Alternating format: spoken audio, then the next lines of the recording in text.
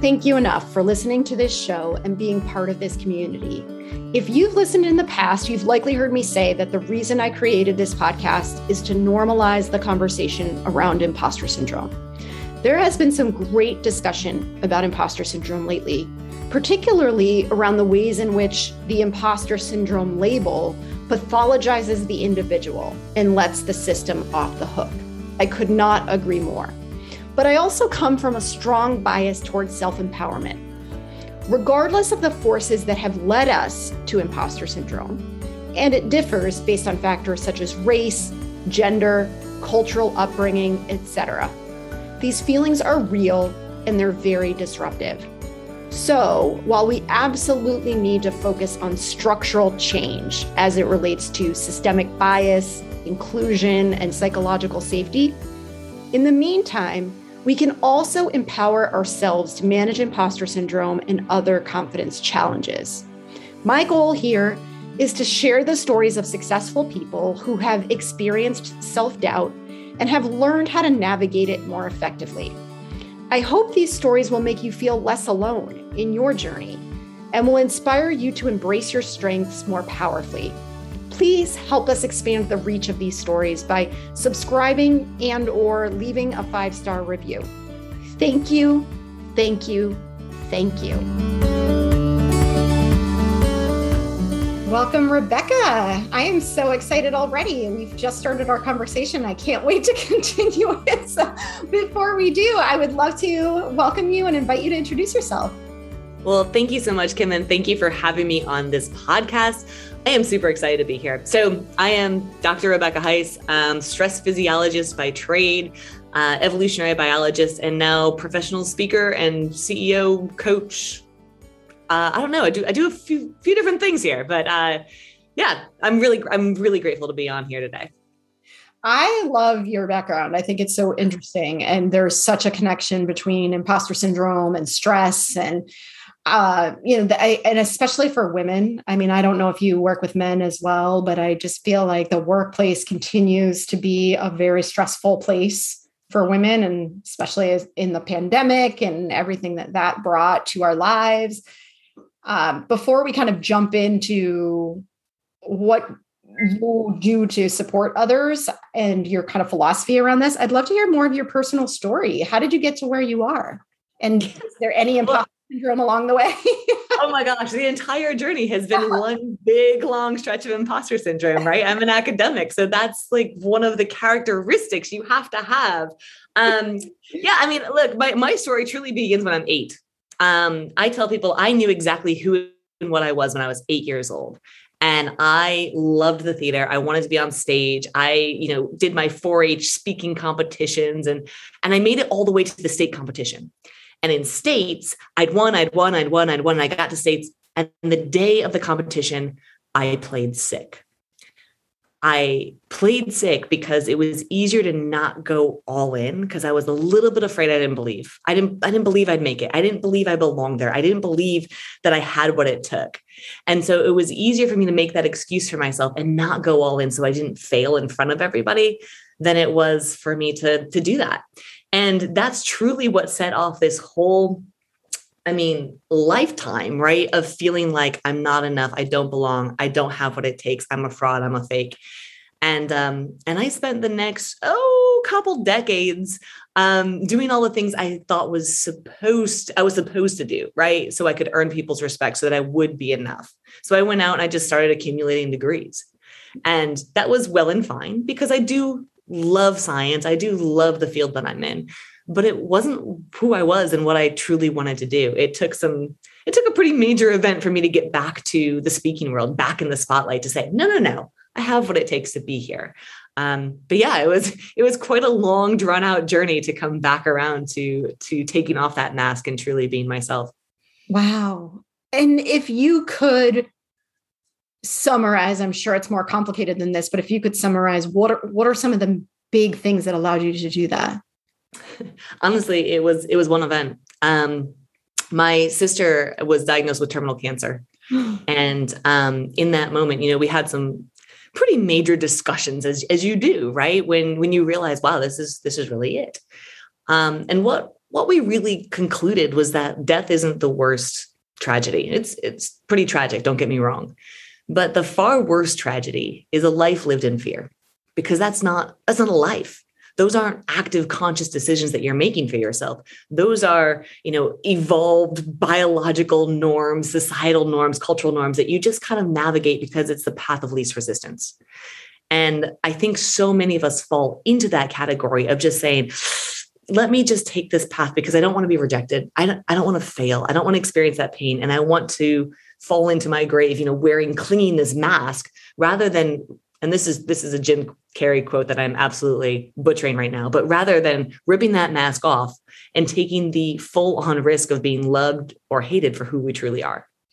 Mm. And I think it's a risk that is so powerful and so scary, but so rewarding.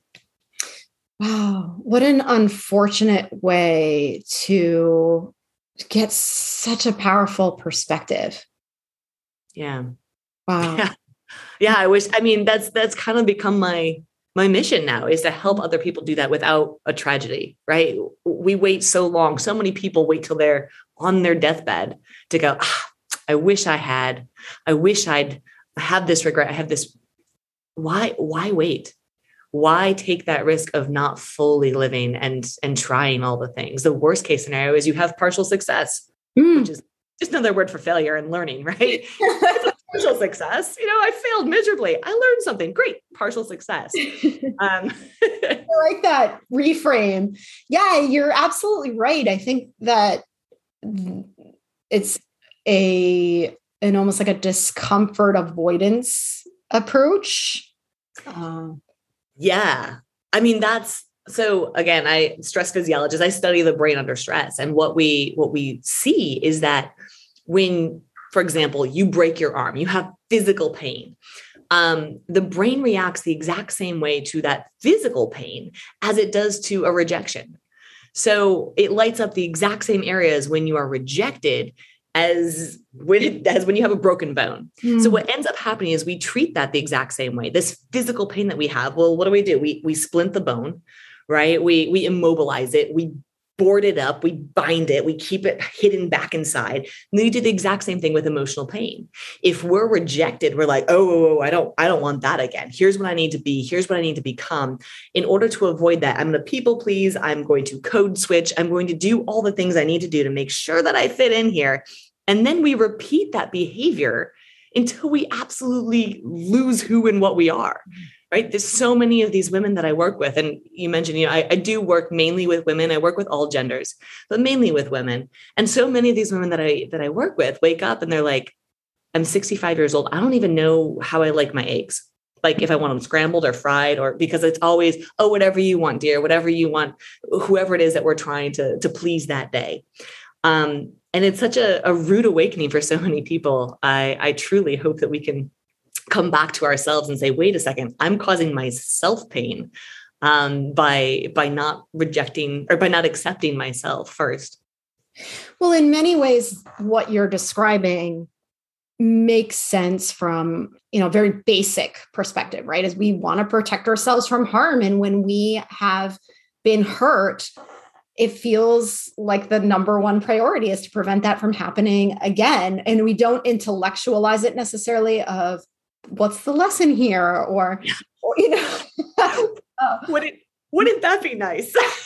Like we actually operate from our conscious cognitive brain? No, get out of here. Again, as a biologist, as an evolutionary biologist, we know like we operate like 99.99999% of the time from these subconscious reactionary portions of our brain, right? We're stressed. We're in survival mode most of the time. So to your point, yeah, it takes actual effort to step outside of that and say, oh, I don't need to protect myself. If I get rejected, I'm not going to die. Right? Because our brains are in this moment of like, if I get rejected, if I get kicked out of this tribe, I die, which was true for our ancestors. But for us, no, just go find a better friend group, right? Go find another group. You're safe, but you're actually harming your safety by staying and trying to bend and mold yourself to whatever culture that you're trying to fit into. So given what you just said about us operating in survival mode, are we doomed? Are we doomed to just keep doing this? Like how do we break the cycle? Yeah, no, I appreciate you asking that. No, we're not doomed. I'm not a fatalist. I'm a huge optimist, right? I'm an optimist, but I'm a realist. So I recognize we're stuck with these brains that for 200,000 plus years have said survive first, right? Operate from fear, operate from fear, operate from fear. I think the first step is awareness, right? So I talk about the ABCs. Awareness being asking yourself in the moment, is this a tiger? So is it an actual life and death situation that I'm having this stress response to, that I'm in this survival mode for? Like I'm getting rejected. Oh my gosh, right? The example that I often give is if you go to Starbucks or any coffee shop and you just lean in and ask, hey, can I get 20% off today? Now, most of us immediately have a stress response to that. We're like, oh my God, I would never do that. That's so terrifying. Why? Because they're going to say no. Oh my gosh, no way. You're just going to pay your $10.99 or whatever you pay for coffee and walk out the door. You're fine. But our brains immediately go to, it's a tiger. It's going to that ping, that ding, that thing, that rejection. It's going to kill us. Whoa, brain, slow down. It's not a tiger. This rejection is not a life and death situation. So when we have that level of awareness, then we can move on to the B, right? Breathe. And I know it's so simplistic and everybody talks about the breath. But to me, it's the most important thing, right? It's the only thing that connects your subconscious and your conscious mind, because we subconsciously breathe all day, but we can consciously slow down and take a breath. And when we do that, what we're signaling to our biology is actually, no, you're not having a tiger charging at you. You can regulate your heart rate, regulate the hormones that are being circulated through your body. You actually have control over that by controlling your breath, because that's the only conscious thing you can control. So the second step is always breathe, slow down that system that says, whoa, we gotta fight, flight, freeze. No, we need to breathe. And then the third step is curiosity. So ask the question, do I even want to be accepted by these people? Right? Be curious. Ask yourself, why are they rejecting me? Is it me or is it them? What hurt? What hurt have they experienced that they need to reject me in this moment? So the more curious we can be about ourselves, about others, about our position in the world, about the culture, the less fear we can have, because fear and curiosity can't coexist. You can't be curious and fear. Nobody's sitting there as the tiger's charging at them going, oh, I wonder what I should do. We just react, right? So when we step back and we breathe and slow our system down and then get curious, we can operate more from the cognitive space. Oh, that's so, so powerful. And the curiosity piece is so fascinating to me, because I see this as a way to almost create some emotional distance between yourself and the situation that you're in. And I often describe it as almost like detective work, right? Like I'm just going to ask questions. I'm not going to be attached to the outcome. It's so hard to do in practice. I mean, do you think it's the kind of thing that just gets easier over time, or is it always going to be hard because of who we just naturally are as humans? Yes. And I mean, yeah, it's always going to be hard because, again, I would love for our brain technology to evolve as fast as our phone technology, right? Biology is slow. And so we are hardwired first to survive. And so our first instinct is always fall to fear, fall to fear, fall to fear. But when we recognize that, when we're aware of that, I do think we have more control over it. And so I do think we get faster to a space of curiosity. We can fall to fear and go, I know where I am. Hang on. Whoa, slow down. And so like any other muscle, it's training your muscle. It's muscle memory. The more we train it, the more we work it, the more our brain wires together, fires together and goes, wait a second. This isn't a tiger. We're safe. Let's move on. So yes, and. That's great. So is this easier or harder for some people than others? Yeah, no, I think any population that's underrepresented, right, really struggles with this more, because as much as Sheryl Sandberg's whole like lean in,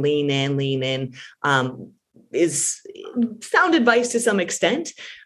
Certain populations, the more they lean in, the more they realize they look around at the system. They're like, I don't fit here. I don't belong here. So I want to encourage everybody to lean out. Women, underrepresented populations in general, struggle because when we lean in, all we're seeing is more of the same and not us. So if we can lean out and look at the system, I think so often, right, we get pointed to as individuals. Women have imposter syndrome. Underrepresented people of color have imposter syndrome.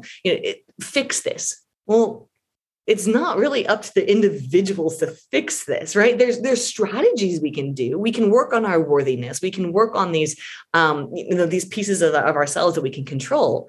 But I think it's more important to look at the system itself and say, wait, why do women feel this more? Why do people of color feel this more? What is the system behind it that's creating this issue? So that it's not just pointing back at the individual again and reinforcing the cycle. Yes, exactly. And putting even more emotional stress on the individual that's experiencing it. Right. Exactly. What's the common, if anything, what's the common denominator among the people that you work with? Wow, that's a great question. I think that the easiest thing to say is that they're all women. I work almost exclusively with women, but I think the surprising thing is everybody is shocked that everybody else is having the same experience that they are. And I think that's one of the most powerful things about imposter syndrome, right? The research says, and thank goodness for podcasts like yours that get this word out so that we have women and people talking about imposter syndrome more, because all the research says the best way to solve imposter syndrome is to talk about it. Right, is to recognize, like, my mentors have imposter syndrome. The people at Maya Angelou, Michelle Obama, like so many high achieving women are like, yep, that's me. And when we're willing to put that out, I think it's shocking to one another to look at these high power executives that I work with, and moms and stay at home moms and everyone in between, like going, wait, you? No, not you. You? Wow. And so I think that the common denominator is we're all surprised by other people's sense of imposterism, by other people's lack of worth. And so even the people that present most confidently and most high achieving by some societal standard, right, are still going, I don't know the first thing about this. I'm just faking it. I'm not the expert here. Yeah. Oh gosh, it's so true. And it's in some ways comforting, right, to know that we're not alone. On the other hand, it really does magnify the issue in some ways of like, gosh, if even that person feels this way. Yeah, I'm with you. And again, this is probably because I'm an optimist by nature, but I feel like that gives me great hope. That gives me great hope, because frankly, what that means is that I don't have to have the answers. I don't have to show up as the expert. And I think the more we give ourselves permission and others around us to not have to be the expert, to not have to have all the answers, then we can show up to get it right rather than having to be right. And that's a game changer for personal development, for professional development. When we can show up and we can be curious, we can ask for answers. We can ask for solutions. We are willing to ask the dumb questions that actually turn out to be not that dumb. We can get over that fear of feeling like I have to know it all, I have to be it all, I have to be that expert. So what you're saying is, at least in my interpretation of what you're saying, is that we need to adjust our own expectations and our own kind of playbook for how we approach certain situations. Because I love what you just said. And I think that too many of us walk into a situation expecting, well, I'm going to pre-master this, right? I'm going to walk into this new role already having all of the answers, all of the experience, everything I need in order to just hit that ground running on day one. And obviously, it's easy to recognize the absurdity when we're talking about it in hypotheticals, but obviously that's not going to work. And so we are constantly setting ourselves up for quote unquote failure because the rules that we're playing by are so ridiculous.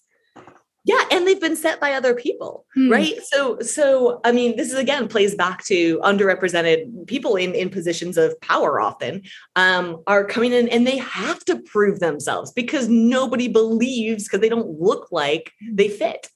They don't look like the model of leadership that, when I look at the last 10 years, the top 10 leadership books, 91% of them have been written by white men. Now, look, I'm not trying to admonish white men. Those are great books, by the way. You should definitely read those books. But also, if I'm coming into a position of leadership and I'm not a white male, then there's a definition. By definition, I don't fit. So I have to prove myself, right? I have to go in and have all the answers and do all the things. And that kind of conditioning is actually really detrimental to my own success. I think, when we're little kids, we don't have this. Like, you think about it, you're looking over and like, Johnny's falling off of his bike and Joanna's falling off of her bike and we're all just falling off each other's bikes. It's great. And then we hit a certain age, and we have all of your listeners, we've all hit this age where we suddenly have this pluralistic ignorance and we just believe that everybody else knows all the things that we suddenly somehow missed. And so we don't talk about it. This is what makes it pluralistic ignorance, right? Is that we just believe everybody else knows. And so we're just all going to be quiet about it. Meanwhile, we're going, oh my gosh, there's 15-year-olds making $1 million on TikTok. What have I done with my life? Like, we're all stressed out about, I should be an expert at something by now. And the reality is you are. It's just, it may not look the same or fit the same rules as somebody else. And we get trapped into this space of comparison. And I think that's where the real danger lies.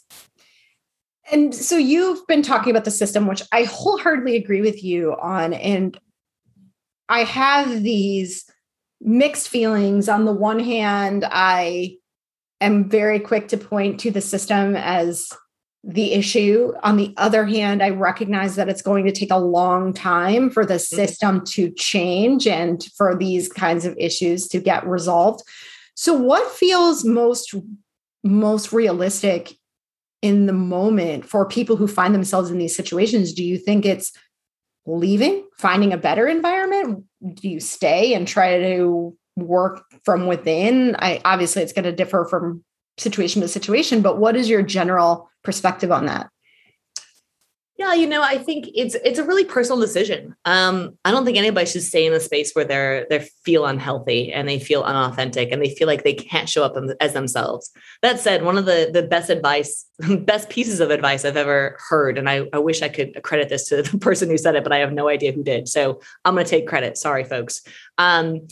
Is, when you go to a job interview, for example, and if you are just yourself, if you don't play a role, if you don't try to be anything but just you, and you get hired for the position, you never have to have imposter syndrome. They hired you. They want you, authentically you.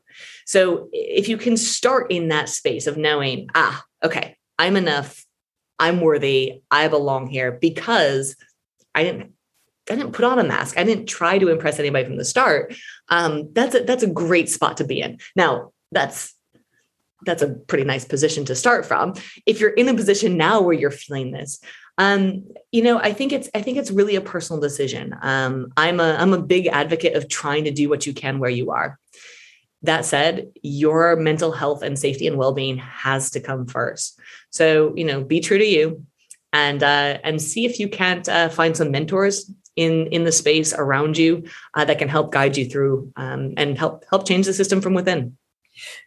Yeah. And, it's making me think too about how, because we are all to some extent aware of the flaws in the system, and many of us have unfortunately experienced toxic work environments, it's easy to step into every situation assuming that all of the environments are going to be like this. And so not to take responsibility away from those forces, but I also think it's important for us to recognize where we may be making certain assumptions based on prior experience, as opposed to getting real about what is possible or not possible in the existing environment.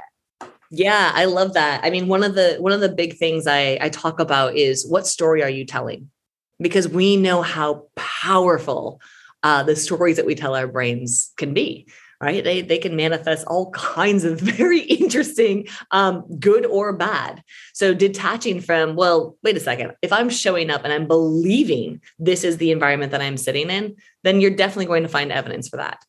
If you believe you're in a different system, then you can sort of selectively have selective attention to look for the positive things, to look for the opportunities to tweak, to change, to begin to move the system towards your favor.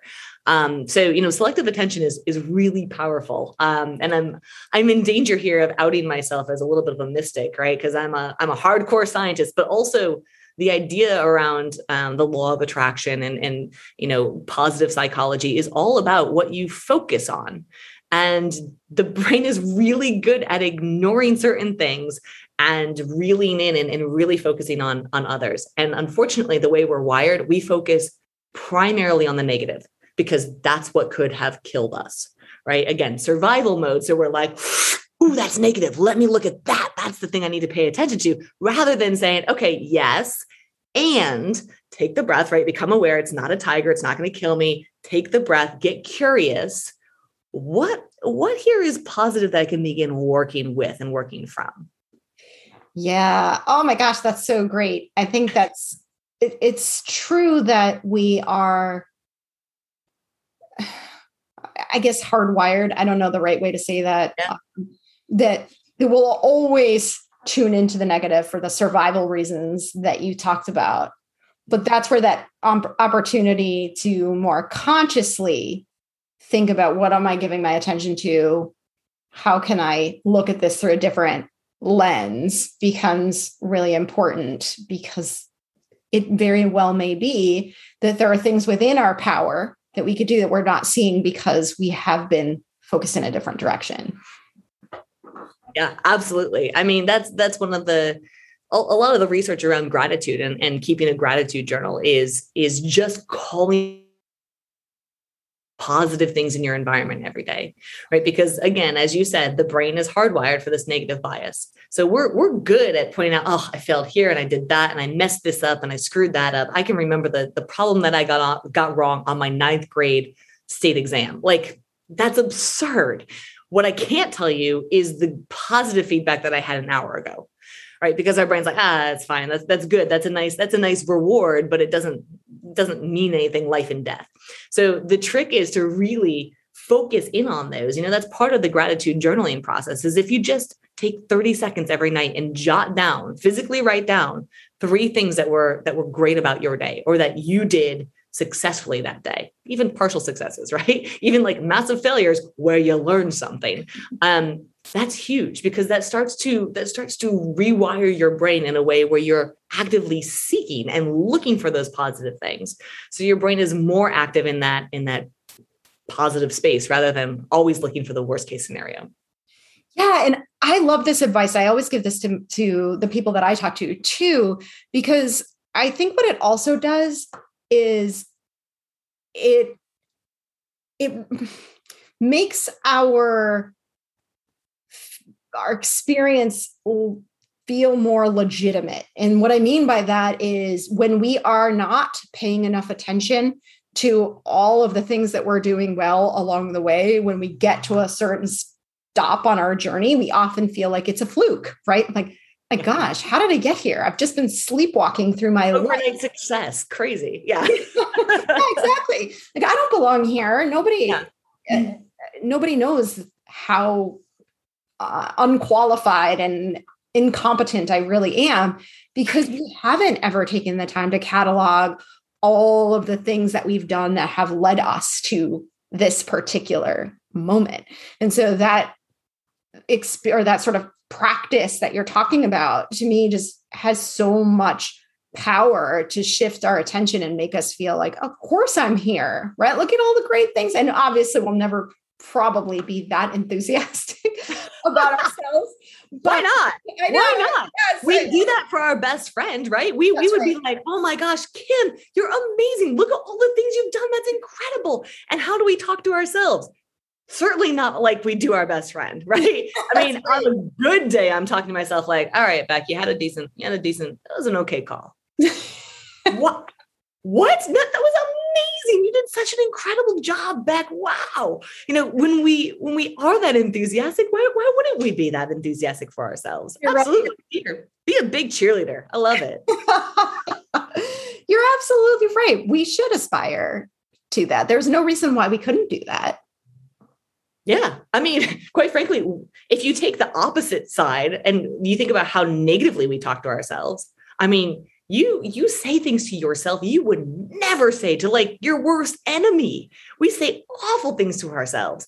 And yet we don't have that on the same spectrum on the other side of like talking to ourselves positively. So, I mean, I'm a big fan. I'm a big fan of positive affirmations of really, and not just, the candid, like, I'm going to look in the mirror and I'm going to tell myself some good things about myself. But like when I do actually nail a presentation or I have a great phone call with a client, I'm going to say, wow, Beck, yeah, you really got that. Yeah. And I'm going to be that cheerleader for myself because nobody else is going to do that. Right. And if they do, often the story we tell, right, the stories that we tell ourselves are, oh, that person needs something from me, or they're being, overly gracious or whatever it is, because we don't take credit for all the great things that we are doing in the world. Don't be afraid to be your best cheerleader. You're right. You're absolutely right. And so I'll ask you, because you have not only been on your own journey, but you have the benefit of information through the science, right? That isn't necessarily available to the average person. How are you today in dealing with some of these things, right? Like, do you still struggle? What's Sure. it like for you? Yeah, of course. I mean, of course I still struggle. I would love to say that, oh, that imposter voice, it's back with that 8-year-old. And the reality is, no. He's sitting right here. His name is Chad. I talked to Chad. I've named my imposter voice, right? I don't know why he's Chad. Sorry, any Chad that's listening. I know some wonderful Chads out there. But I think what happens is that, at least for me, I quickly identify him, right? And I can name him. You can name him something, whatever you want to name him, or her, or they. But for me, it's just when I name him, when I name that voice and I say, oh, it's you, suddenly all the power comes away.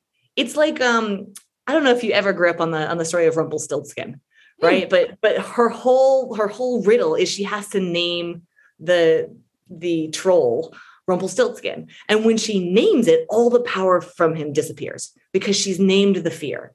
Mm-hmm. That's the power, is I'm naming this imposter voice. I'm like, oh, you're the imposter. You're the one that is telling me I can't do these things and I'm not good enough. Hi. Okay, sweetie. Yeah, thank you. I know you're there protecting me. And that's the first thing. Like I thank Chad. I'm like, all right, Chad, thanks. I appreciate it. I know you're here trying to protect me. I'm safe. I'm safe. This is not a tiger. I'm okay. Well, why do you think you need to protect me in this moment? Right? I get curious with my own voice. And so it's not that the imposter is gone. It's that I have different mechanisms for dealing with them now. And I think that's really important too, because going back to what we were talking about before, is this is so much a part of who we are as humans. And it's not about getting rid of this. I mean, there's obviously a positive part of this evolutionarily, or we wouldn't be the way that we are, but it's managing it, right? It's being able to see it through a different lens and have tools available to us that we can access more quickly, that can help make it less painful when it shows up. Yeah, I couldn't agree more. For me, it's more of a welcoming of the imposter rather than, as I said at the very beginning, gassing it, right? Putting a cast over it, binding it up, putting it in its own little box where it can kind of echo in the background and just keep spinning the tales, keep spinning those stories that are ultimately going to impede me. I can say, oh, I feel that. I feel that pain. I know you're here to protect me. It's okay. Like, it's okay. Yeah. And I love that too, because it's really showing compassion for the part of yourself that's afraid, because we all have that, and build a relationship with Chad. Exactly. Hey, Chad. Oh, it's you again. Hi, sweetie. It sounds so silly, but the reality is, I mean, I realized, I guess a little bit later than I would have liked to, but nobody's ever asked to see my GPA. Nobody's ever asked to see my diplomas, which to my great disappointment, by the way, I might add, right? Like I worked really hard for all these things. And at the end of the day, it's only me. It's only me that's holding me back. And so it was not the diplomas. It was not this that was going to make me worthwhile. It was me addressing that inner voice and saying, thank you. I'm already enough. I'm already worthy. I'm going to show up here and I'm going to have a partial success. I may fail. I may fall flat on my face, but it doesn't mean I'm going to die. It doesn't mean I'm going to get kicked out of my tribe. It doesn't mean like this is the end of all days. It means I'm going to have an adventure. And the beautiful thing about the brain, right, is when we are under fear and stress and anxiety and all of these Chad stories, right, we're releasing this incredible hormonal cocktail of cortisol and adrenaline and dopamine. Funny enough, people think of it as a happy hormone, but it's an addiction hormone, right? We're having all of this hormonal cocktail release. When we are excited, we release the exact same hormonal cocktail. So fear, stress, anxiety, excited. So the only real difference, right? Our body is having this experience, this information experience. The only real difference is how we're interpreting it here in our brains. So am I excited? Or am I scared? Am I having an adventure or am I having an ordeal? And so much of life is choosing, this is an adventure. I may fall flat on my face. It's an adventure, rather than allowing our fear to dictate that path for us. I love that so much. And it brings me back to where we started, because you talked about a life lived in fear. And I think that if we zoom out and we imagine ourselves at the end of our lives, whenever that might be, that we are going to wish we went on that adventure, right? Yeah. So many people have bucket lists they never even start to tick off. So go have adventures. Yeah, we're never going to get to the end of our lives and think, oh, I'm so glad I didn't do that, because it's scary, right? Yep. Yeah. Wow. Oh my goodness. Any final thoughts, Rebecca? This has been so powerful. Thank you. I mean, final thoughts are just thank you for doing what you're doing. I am so appreciative of women who are willing, especially women, all people, but especially women that are willing to speak about this and raise their own hand up and say, I'm one of them, right? I am here. I need to talk about this because others are suffering. And I think the more we're willing to put ourselves out there and be vulnerable and say, okay, I'm struggling too, the more we can help and benefit one another. So thank you for being here and for doing it. Oh, well, thank you so much. I mean, I so enjoyed this conversation. I think it is so valuable to everyone listening. I'm going to include all your information in the show notes. So anybody who wants to learn more about you, I know you have services and programs that you offer as well. So information will be available in the show notes. And thanks again, Rebecca. Absolutely. Thanks for having me on, Kim. As we wrap up today, I want to share some additional resources to help you stay connected and continue to build your confidence. Please check the show notes for links to my free weekly discussion group, where we informally chat about common challenges and experiences facing women in the workplace. It's open to women of all backgrounds, functions, levels. It's just a very safe and comfortable place for all of us to come together to support one another. You can also check out our Facebook and Slack communities to connect with, support, and learn from other women on similar journeys. And last but not least, contact me directly to schedule a free 30-minute call to explore your challenges and see if my team can help you more quickly achieve your goals. I am now super excited to share an announcement from my new friend and colleague, Rebecca Heiss, about a powerful program she is launching to support women. Check the show notes for additional information on this program too. Thank you. Welcome to The Leap. This is a welcoming, inclusive network of ongoing development and education for professional women. I'm Dr. Rebecca Heiss, CEO and founder of The Leap. The Leap was created to ensure high potential women have access to a group coaching and professional development model for life.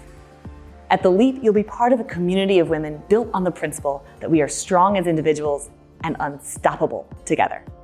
The Leap works by bringing together women in small cohorts. Think you and your soon-to-be 12 best friends and confidants for accountability, personal and professional development, and networking.